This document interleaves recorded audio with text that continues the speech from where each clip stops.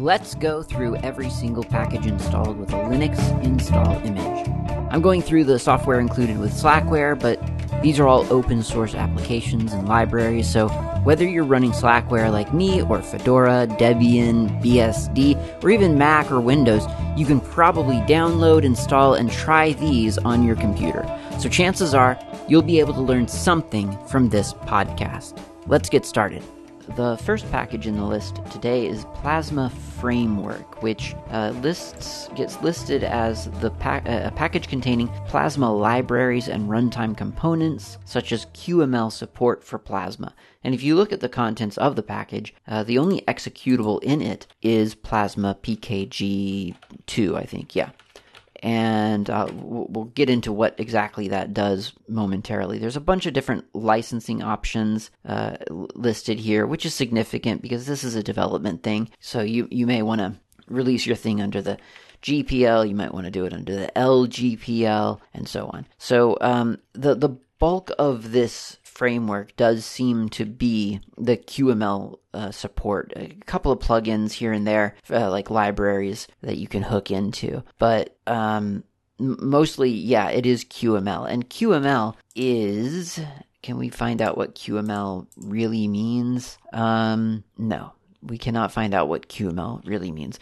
QML is a sort of a scripting language for Qt. And so, because KDE is based on Qt, QML is kind of a big deal. It's kind of a big part of how you might want to interface or program the Plasma desktop. Now, I will say that expectations, arbitrary expectations are one thing, reality is another. When I first heard about QML, I kind of imagined, especially because of the name, QML, something like, HTML or XML or something like that, where it's a simple kind of declarative, I think is the correct term, programming language for GUI programming.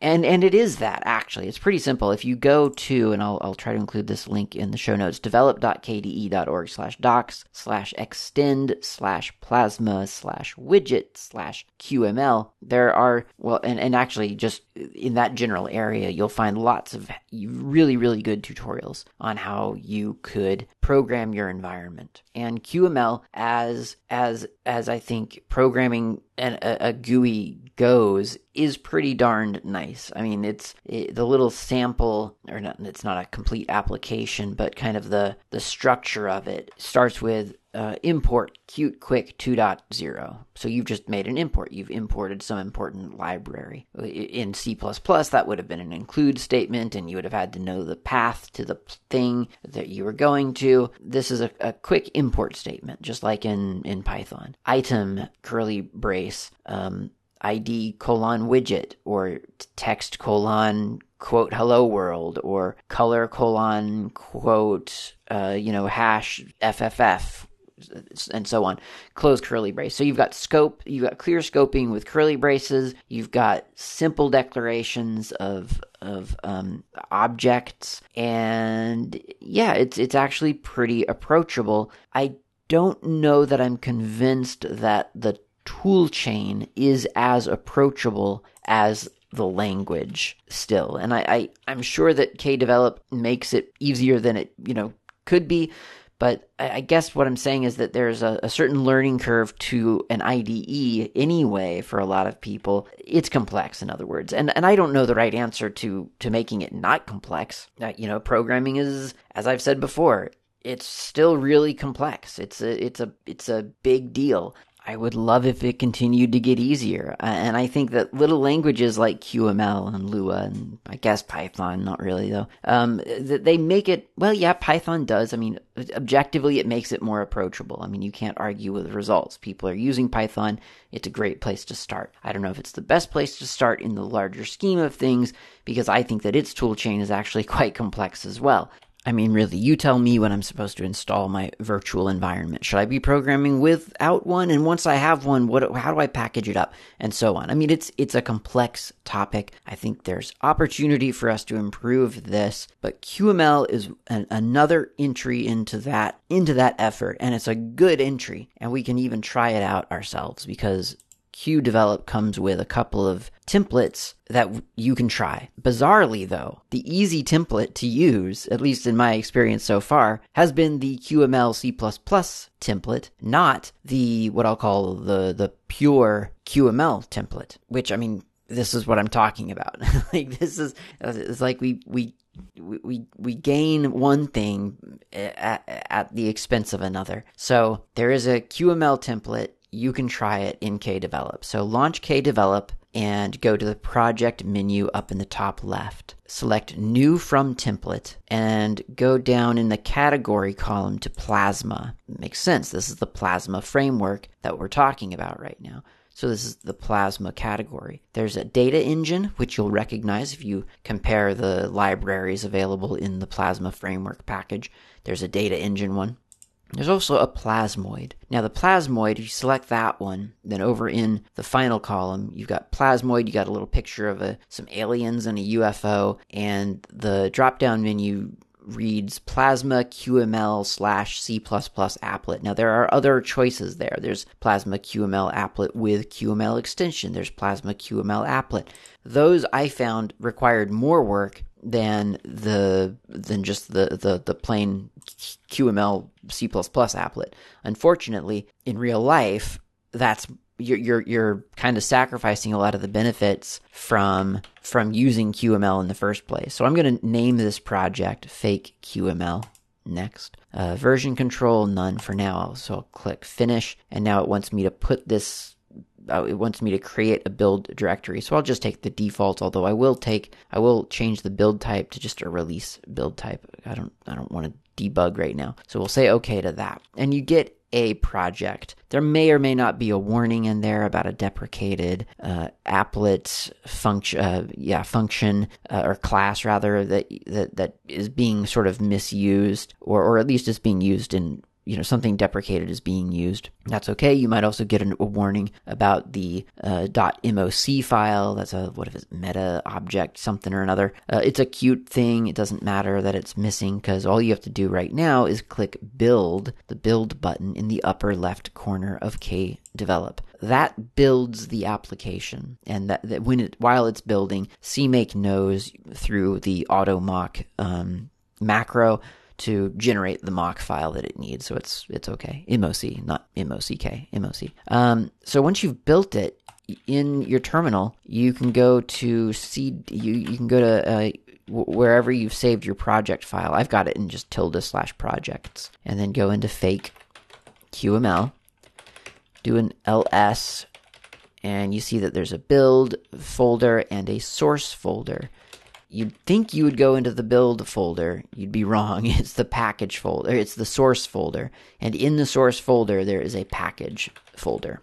Go into the package folder. Now you're in the place where this project's package is being constructed. And to install a QML or a Plasma package, you use, predictably possibly, Plasma PKG2, which, again, that's the sole binary included along with this Plasma framework package.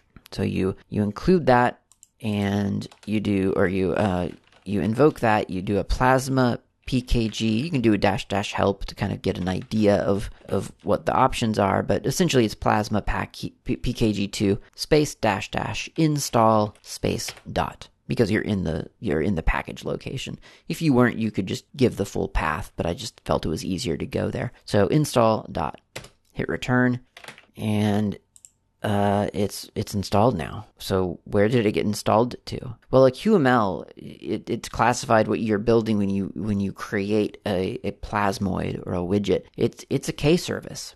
And you might remember a couple of episodes back me talking about K-service and how you could build your own K-services by adding like these desktop files to your, and they would appear in your context menu and so on. Well, this one specifically is a K-service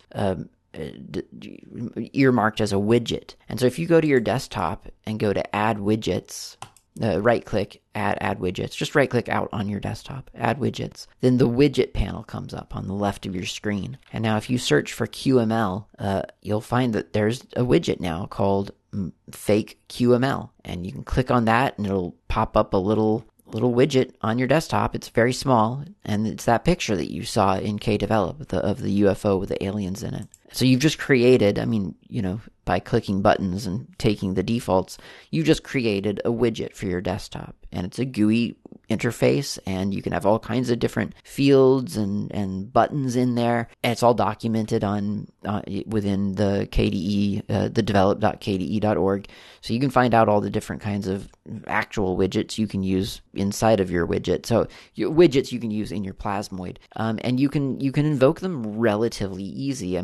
If you look at some QML code, you kind of get the idea. A lot of it's just really simple statements, label, key value pairs, essentially. It gets more complex than that, but it's a pretty approachable language. Now, if you want to build just pure QML and not have to worry about the C++ stuff, which I would imagine would have a lot of value, then I guess you could do it through KDevelop. I found it more confusing than probably just going through a text editor as described in the tutorials on develop.kde.org. But it's pretty cool. And its use cases is a little limited maybe because it's a Plasmoid, but QML seems like something that for GUI development, it might be something to look into because it certainly is less of a learning curve, I think, than C++ and, figuring out all the tool chain things that you need. KDevelop does quite nicely take care of a lot of the CMake stuff for you and the QMake stuff, so that's nice. But I don't know. QML probably worth investigating if you are pondering a hobby in creating GUI applications that run within the Qt framework. Next one up is Qt. No, it's not Qt. It is it's Plasma integration. Plasma integration. It's a set of plugins responsible for better integration of Qt applications when they're running in KDE. So let's take a look at var log packages Plasma integration. And of course there aren't any binaries. There's an include for Plasma key data.h for a header file, a library for Plasma, Plasma IM platform put context plugin, KDE Plasma platform theme, it's important, and some configuration updates, and so on.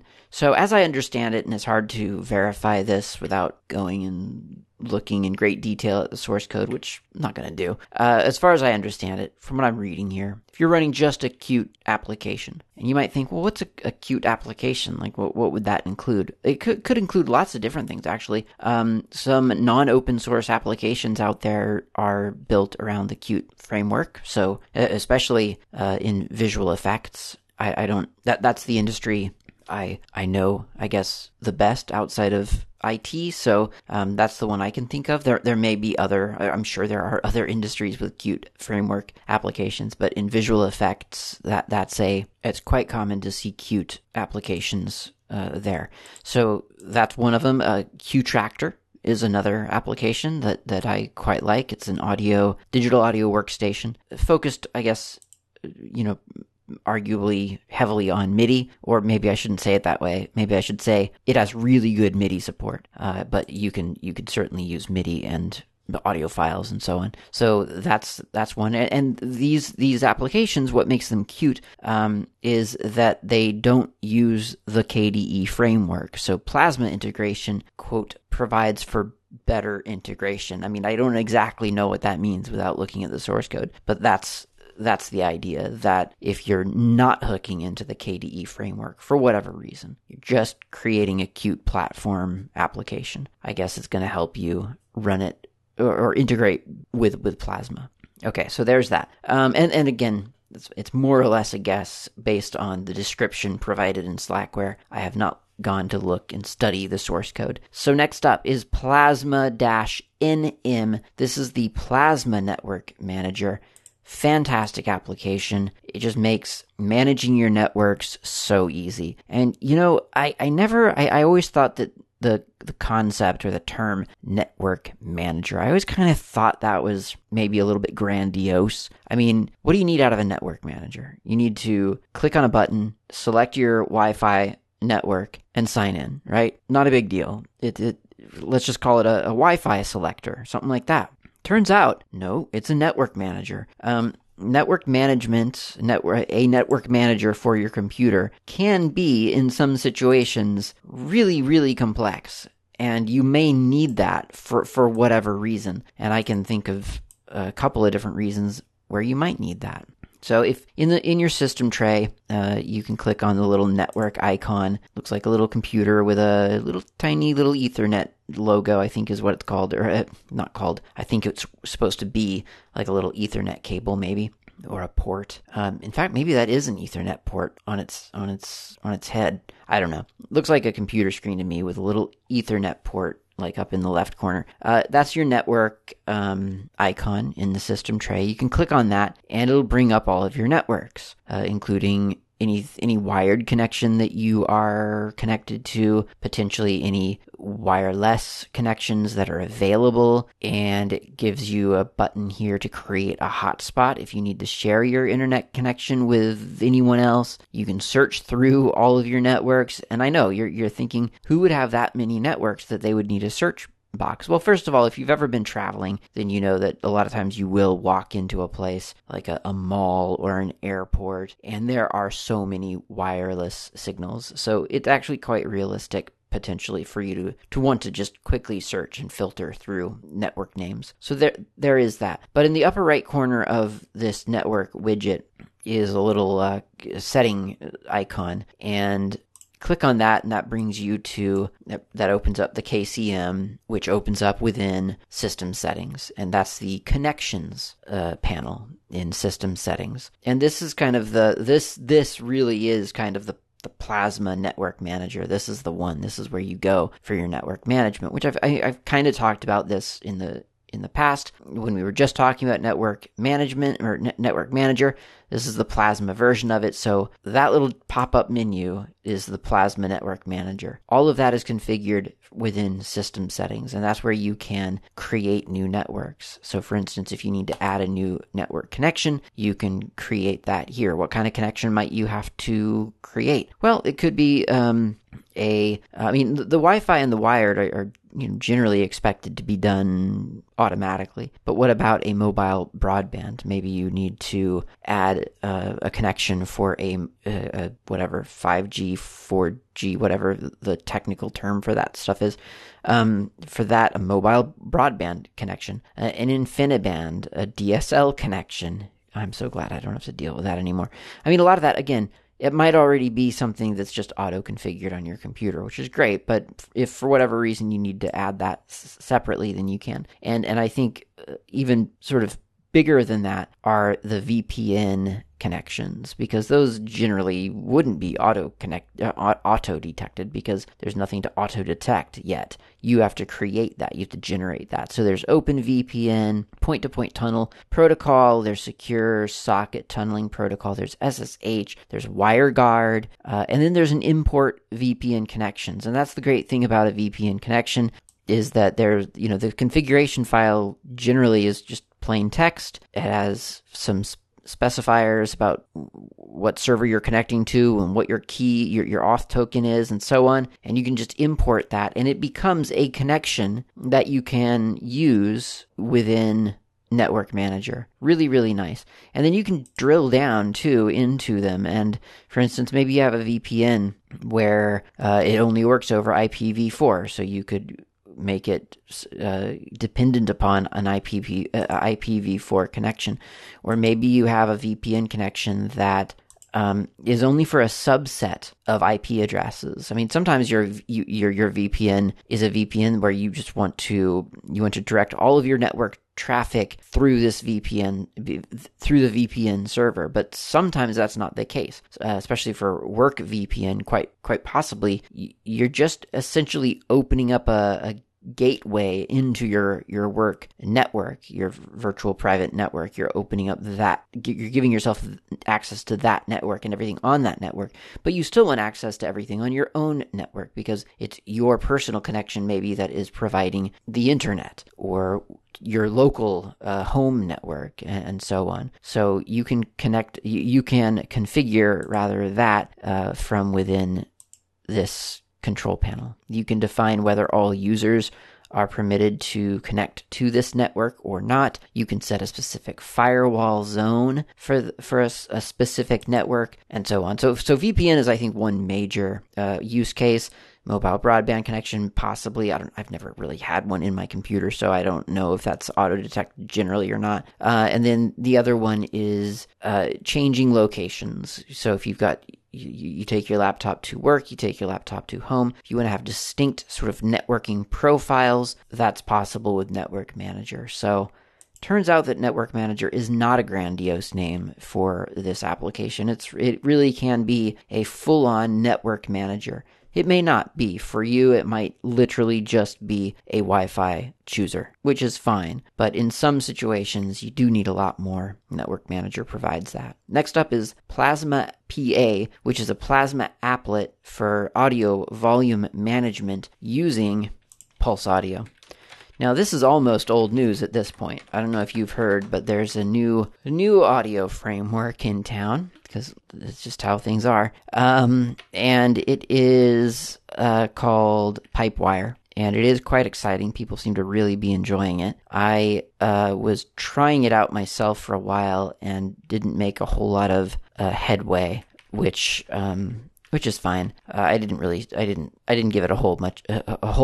I didn't give it much of a chance, so I'll have to look at that again. But Plasma PA is the one that I've kind of gotten used to, and so it's kind of the thing that I'm defaulting to right now. But I do intend to do more with Pipewire, because it is supposed to be really, really nice. So, Pulse PA, it is the Pavu Cuddle of GNOME, I think, is Pavu Cuddle also occurs, you can use that anywhere, but if you want a KDE Plasma Desktop specific volume control center, then Pulse-PA is the thing that you're likely to run into. And you can get there a couple of different ways. I made it a shortcut on my panel because I just use it all the time. I'm always switching between this microphone that I'm speaking to you on right now, which is it's a Zoom H4 microphone mounted on a microphone stand or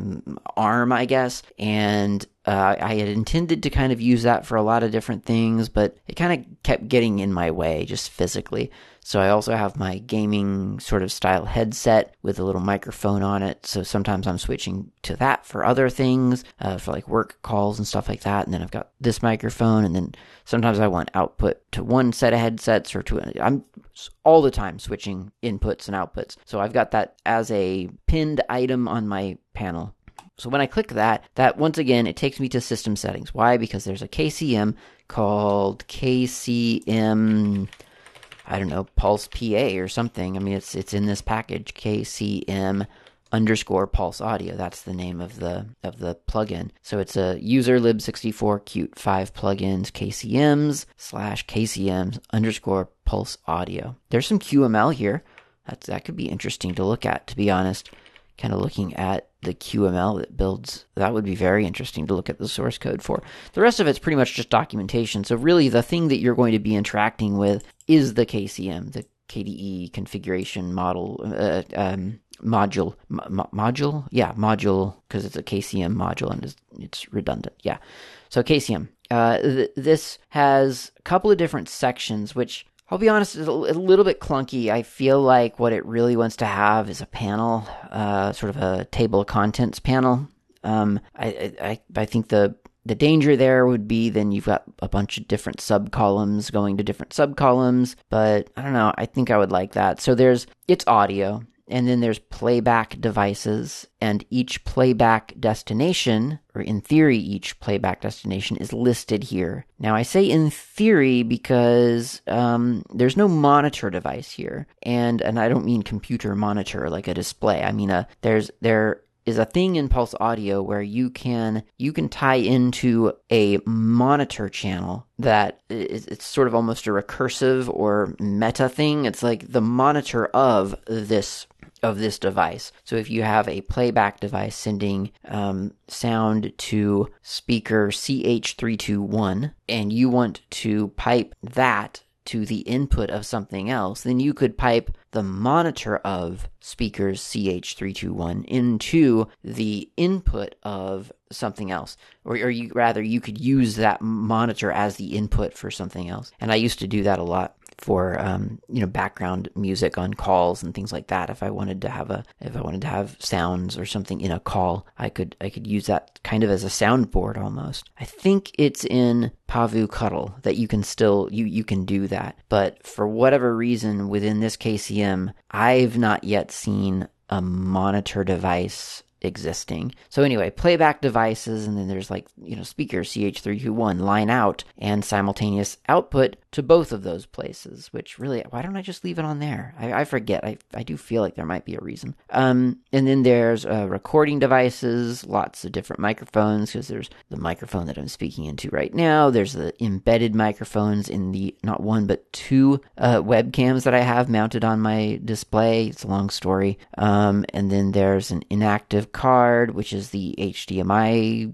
controller thing that's just naturally in the video card that I have.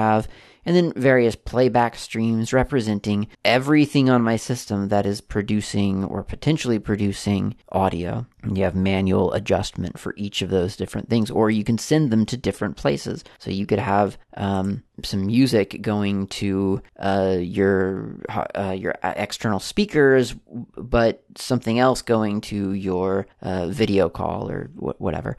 And then recording streams, and that of course represents anything currently ingesting audio. So right now, literally, there's an Audacity thing getting sound through an ALSA plugin, which is eventually resolves back to whatever is set here in the audio Pulse Plasma PA. So it's a big overview of all the sound on your system. It's really, really handy. It's a really great little application, to be honest.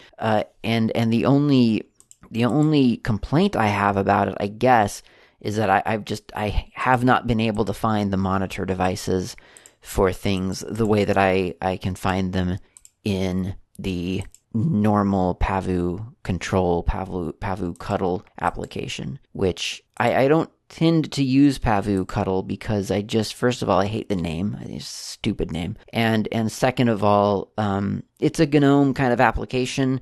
It just doesn't quite fit into the rest of my sort of workflow exactly. I mean, that's silly. It doesn't matter really, but it's just, I don't know. I'm pretty darn familiar with it, so I feel pretty good about that as my interface. And I think it's time for some coffee.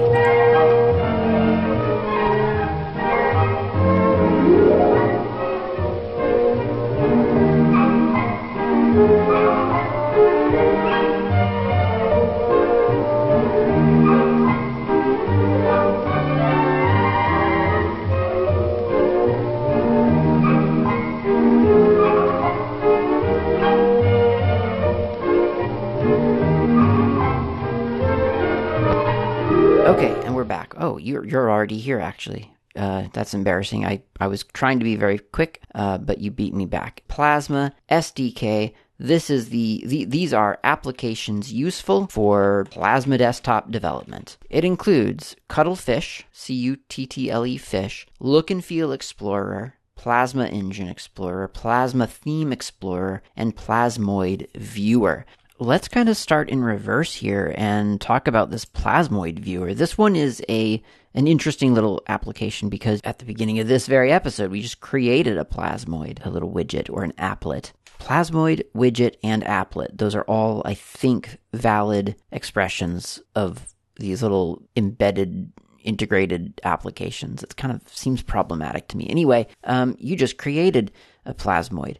So yeah, this is a Plasmoid viewer, so you can view something without sort of cluttering up your desktop, I guess, would be the use case. I don't really know what the use case for this is, because to me, because you have to have it installed anyway. So only Plasmoids that are installed on the system that you are running Plasmoid Viewer on are detected by Plasmoid Viewer. Initially, I figured, oh, well, this is going to be something where I don't have to install the Plasmoid. Nope. It says very explicitly, only packages, only applets that are installed are detected. You can use kbuild Sycoca 5 or whatever it is to sort of refresh the cache, and that's that. So it has to be installed, but the I guess the unique feature here, and maybe I guess this could be the use case itself. The unique feature is that you can control how the Plasmoid is viewed quickly and easily within this viewer. So the command is Plasmoid Viewer, and then you need to do --applet. That's APPLET, and then the name of the applet, and that's a little bit tough because you might think, well, the name is what did we do? Fake QML. No, that's not the name of your applet. That was the name of the project that we created and used, but that's not the name of the actual Plasmoid itself. The name is whatever's listed in the .desktop file for that Plasmoid. And in this case, possibly because we didn't set it anywhere else, or I'm not really sure, I didn't look into it, org.kde.plasma.fakeqml. That's the name of the applet, as unwieldy and not very catchy as that is. So hit return, and you get a new window with whatever theme you have selected for your Plasmoid viewer, and I'll talk about that in a moment. And you can do all kinds of things, like change the form factor. There's a button bar at the bottom of this Plasmoid viewer. Presumably, you're supposed to be able to change sort of the form factor and display type of the Plasmoid, although I have not been able to get that to work. Even with something like, org.kde.plasma.bluetooth, which is the built-in Bluetooth module for this, or the built-in Bluetooth Plasmoid, I guess.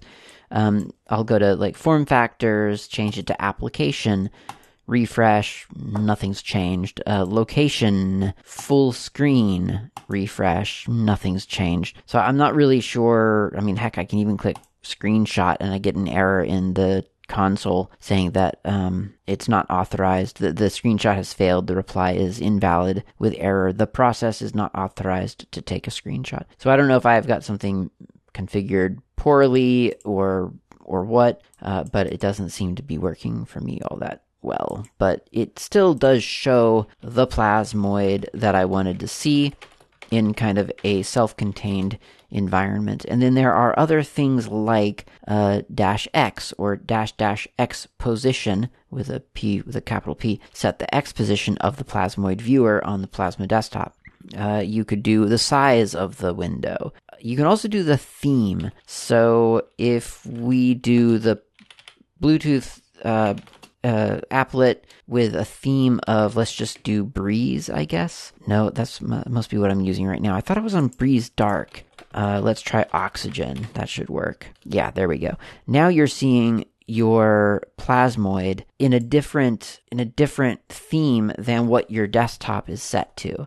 So that's got to be handy, right? You want to see what your Plasmoid looks like in a different theme. You don't have to change your whole desktop theme. You just launch Plasmoid viewer with --theme, some other theme defined, again, that you have installed, and you're good to go. Confusing thing, I think, with all of this stuff, and this is a lot of stuff, are these new sort of, I don't know how new it is, but I mean, for I think a lot of users, this new concept of sort of a canonical name versus a name. So the canonical name being something like org.kde.plasma.something. And then the casual name is something different. And I really, that's painful. And I'm thinking that it's extra painful here because you've got two different options, --applet that requires this full fancy canonical name thing. And then you got --theme and it's just like, oh, give me the casual name. Well, what is the casual name really? What if we do like Breeze Dark? In quotes. Does that change anything? No, that's the same as Breeze. Did I get an error about that? Don't think so. So I'm not sure if maybe I don't know what theme I'm using. I don't know. Oxygen what is it, Air, I think, is the light version. Okay, so if it's invalid, it just defaults to your current theme. That's what I'm seeing. Okay, well, anyway, that's Plasmoid Viewer. That's a thing that comes with the Plasma SDK package. Next up, within this package, is the Plasma Theme Explorer, Plasma Engine Explorer, and Look and Feel Explorer. So let's do Plasma Theme Explorer. So enter that into a terminal, or I guess can you launch it from like Plasma Theme Explorer. So you can do it from the KDE menu as well. But anyway, it's called Plasma Theme Explorer. It's a little application that shows you what a theme looks like in general. So that's boring. It's the current theme. So there is one called Air. Okay, I knew it was called Air, but I thought it was Oxygen Air.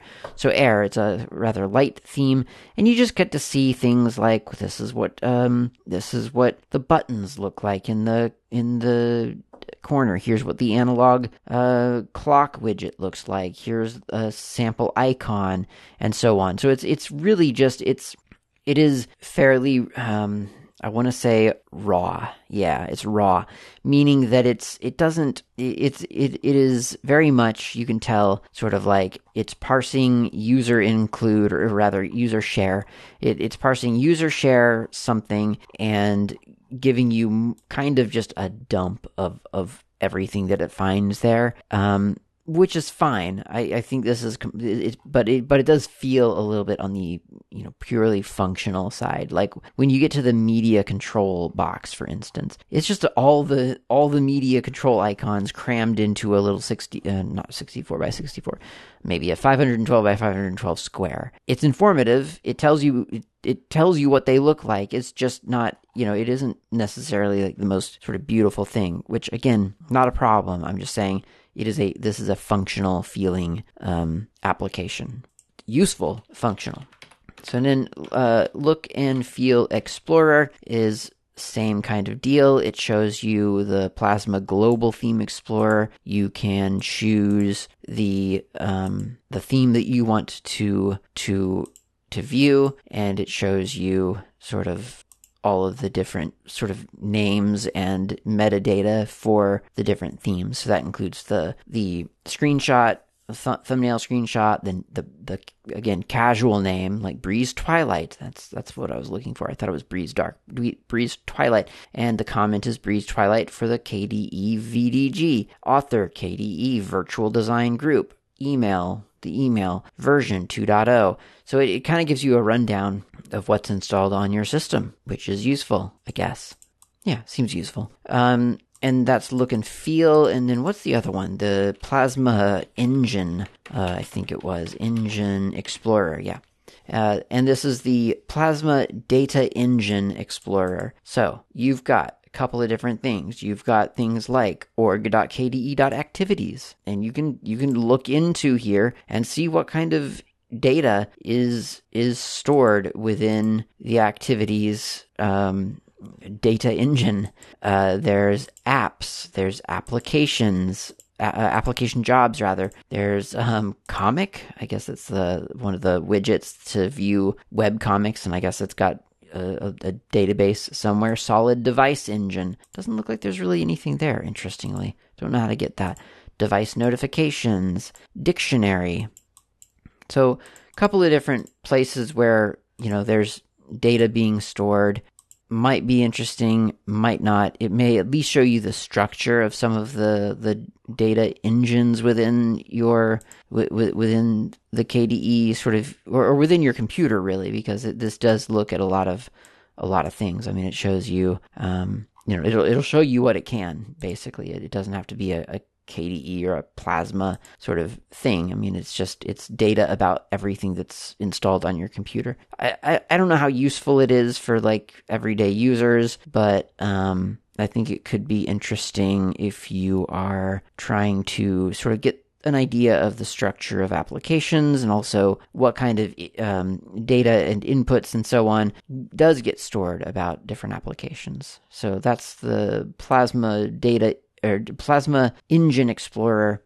I don't have a use case for it, but there it is. It exists. And that's the Plasma SDK package. Next up is System Monitor.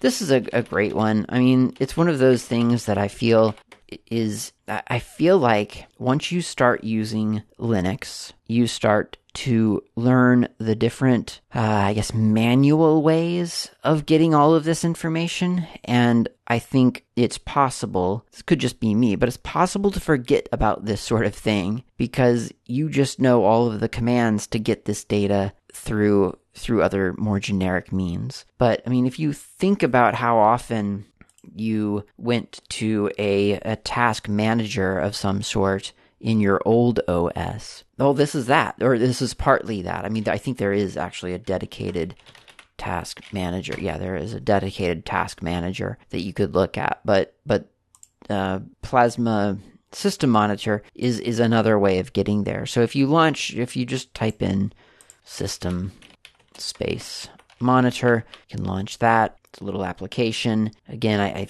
think it probably, no, it is just an application. Okay. And it's got all kinds, it's like a dashboard for your computer. This is the kind of stuff probably that honestly I should just put all of this stuff on my desktop. I'll bet you there's a widget, a Plasmoid for each one of these things, and I should just have that scattered all over my desktop. But it gives you lots of cool information, like how much memory are you using? How much disk space are you using? What's your CPU load? I do have that Plasmoid on my desktop. What networks are you connected to? What network rates are you getting right now? Like literally right now. So it's funny because it only shows like 480 bits per second. You know, it's like, well, that's not actually my network speed. That's just the traffic that's being distributed right now or being used right now. What's my system look like? The host name, the operating system name and version, and all these other things. Those are bizarrely not even filled in, so I'm not really sure what's going on there. I'll have to look at that sometime. That's not very useful in its current state. Feels like it should be, though, because it's got a slot for Qt version, Plasma version, framework version, and then you've got a thing for applications, and that's sort of... Oh, no, it's not. Okay, applications... application view is unsupported on my system. I don't know what that's supposed to do. History, yeah, sure, cool. That's like a graph view of all of those processes that I just talked about. But the other one that I wanted to talk about was processes, which essentially is a PS sort of view or a top view of everything happening on your system right now. It's graphical, GUI, so you can click on column names for, to get different views. Let's view it by the thing that is consuming the most memory. Oh, look, surprise, surprise, it's my web browser. Let's look at the thing that's using the least memory. Well, there's a lot there. But yeah, so it's a bunch of processes listed. You can right-click on it, send signals to it, sighup, sigint, sigterm, sigkill, or just click end process, and you can just end the process. So it is very much, I would say, a task manager in that sense. So that is Plasma System Monitor. Next one, Plasma Vault. Plasma applet and services for creating encrypted vaults. Plasma Vault offers strong encryption features presented in a user-friendly way. Lock and encrypt documents and hide them when the user is logged in. These vaults can be decrypted and opened easily. So these are Plasma Vaults. And if we look at most Plasma-Vault, there's a little bit of documentation.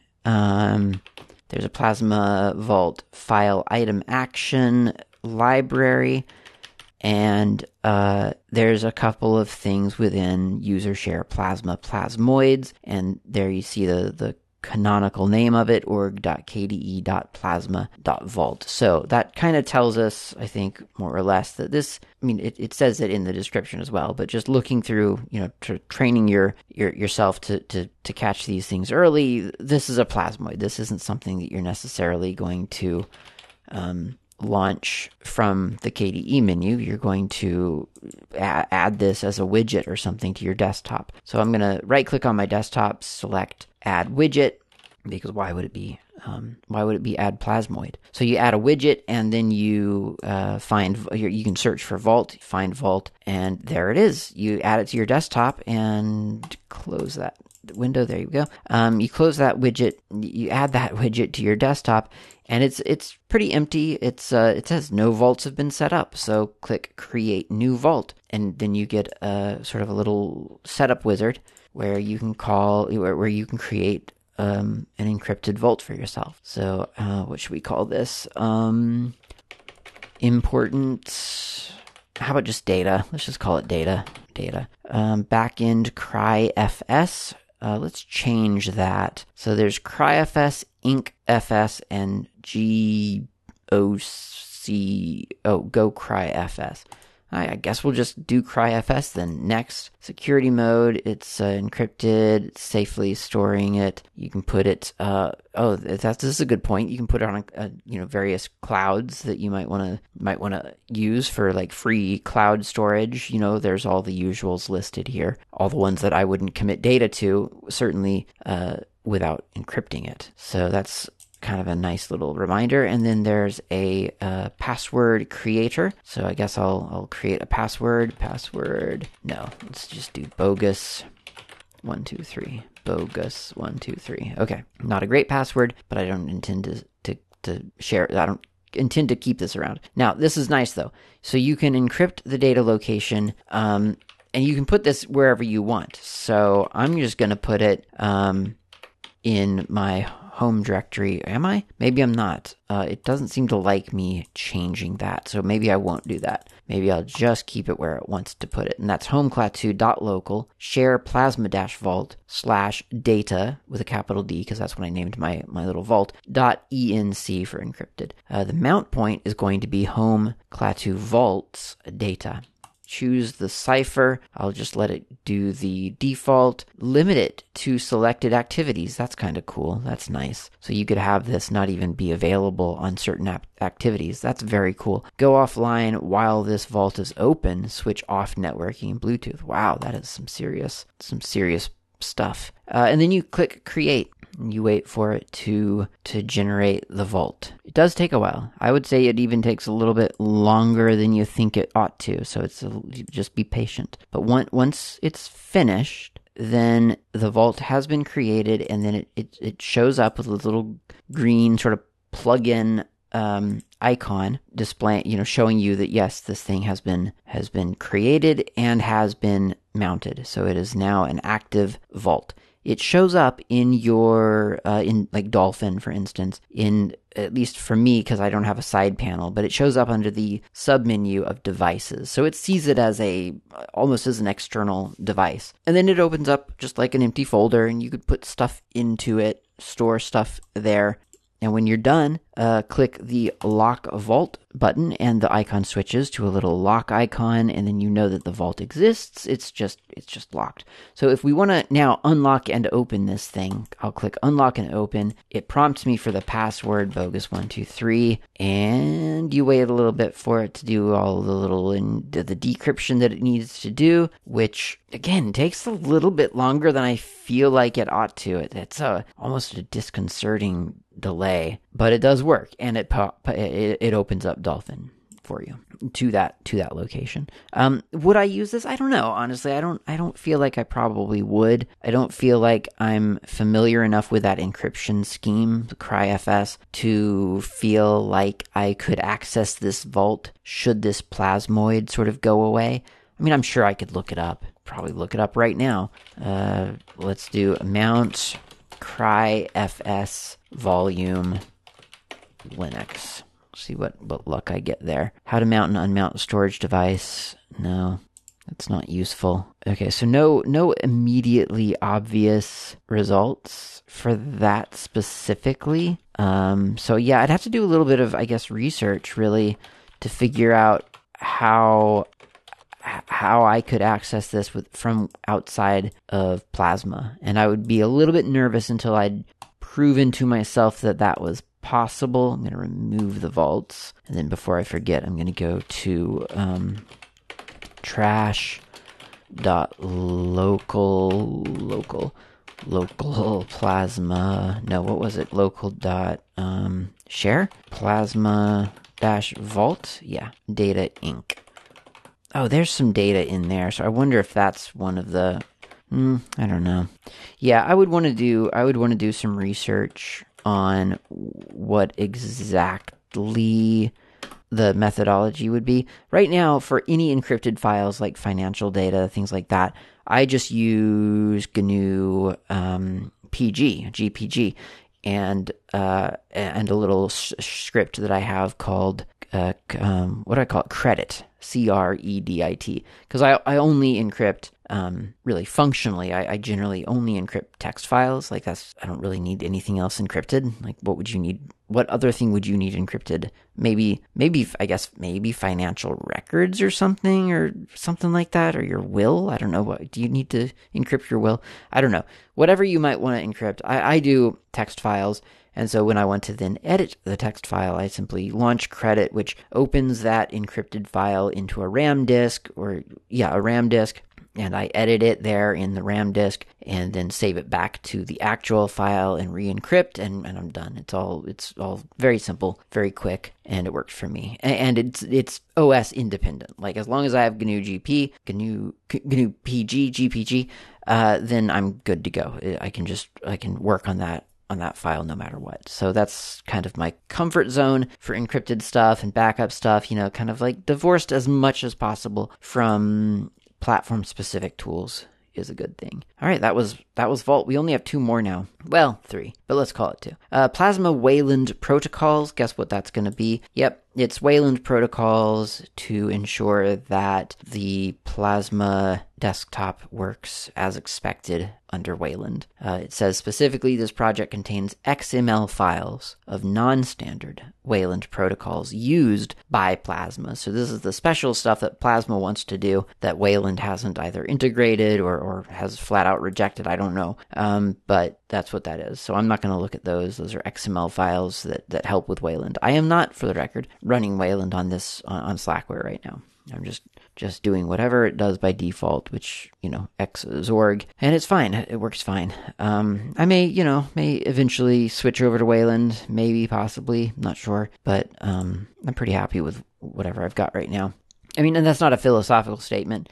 I've never, Zorg is fine. I love a lot of its flexibility, but I also recognize that it's got its problems as well. So Wayland seems like a nice sort of eventual target to get to, but I don't feel an urgent need to get there either. And there are only 2 more to go for within Plasma anyway. I mean, there's more after that within the KDE package set, but with the ones starting with Plasma, there are but 2 to go.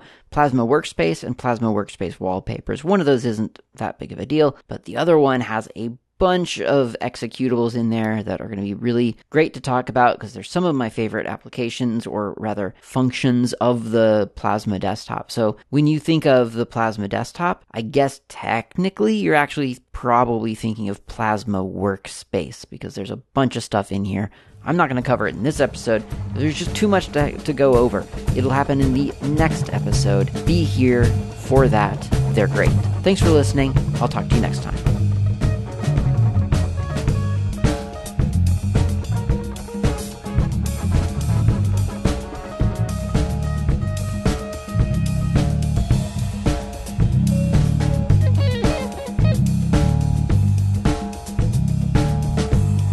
Thanks for listening. My name's Klaatu. You can reach me anytime over email with feedback or comments, tips, or just to say hi. My email address is klaatu@slackermedia.info. You can also reach me on the Mastodon network, not Klaatu, at mastodon.xyz. The show's intro and outro music is by Fat Chance Lester. You can find their music on bandcamp.com or on GNUWorldOrder.info. In the archive, you'll find a music directory containing the album from which this music has been extracted. Until next time, thanks for listening and keep the source open.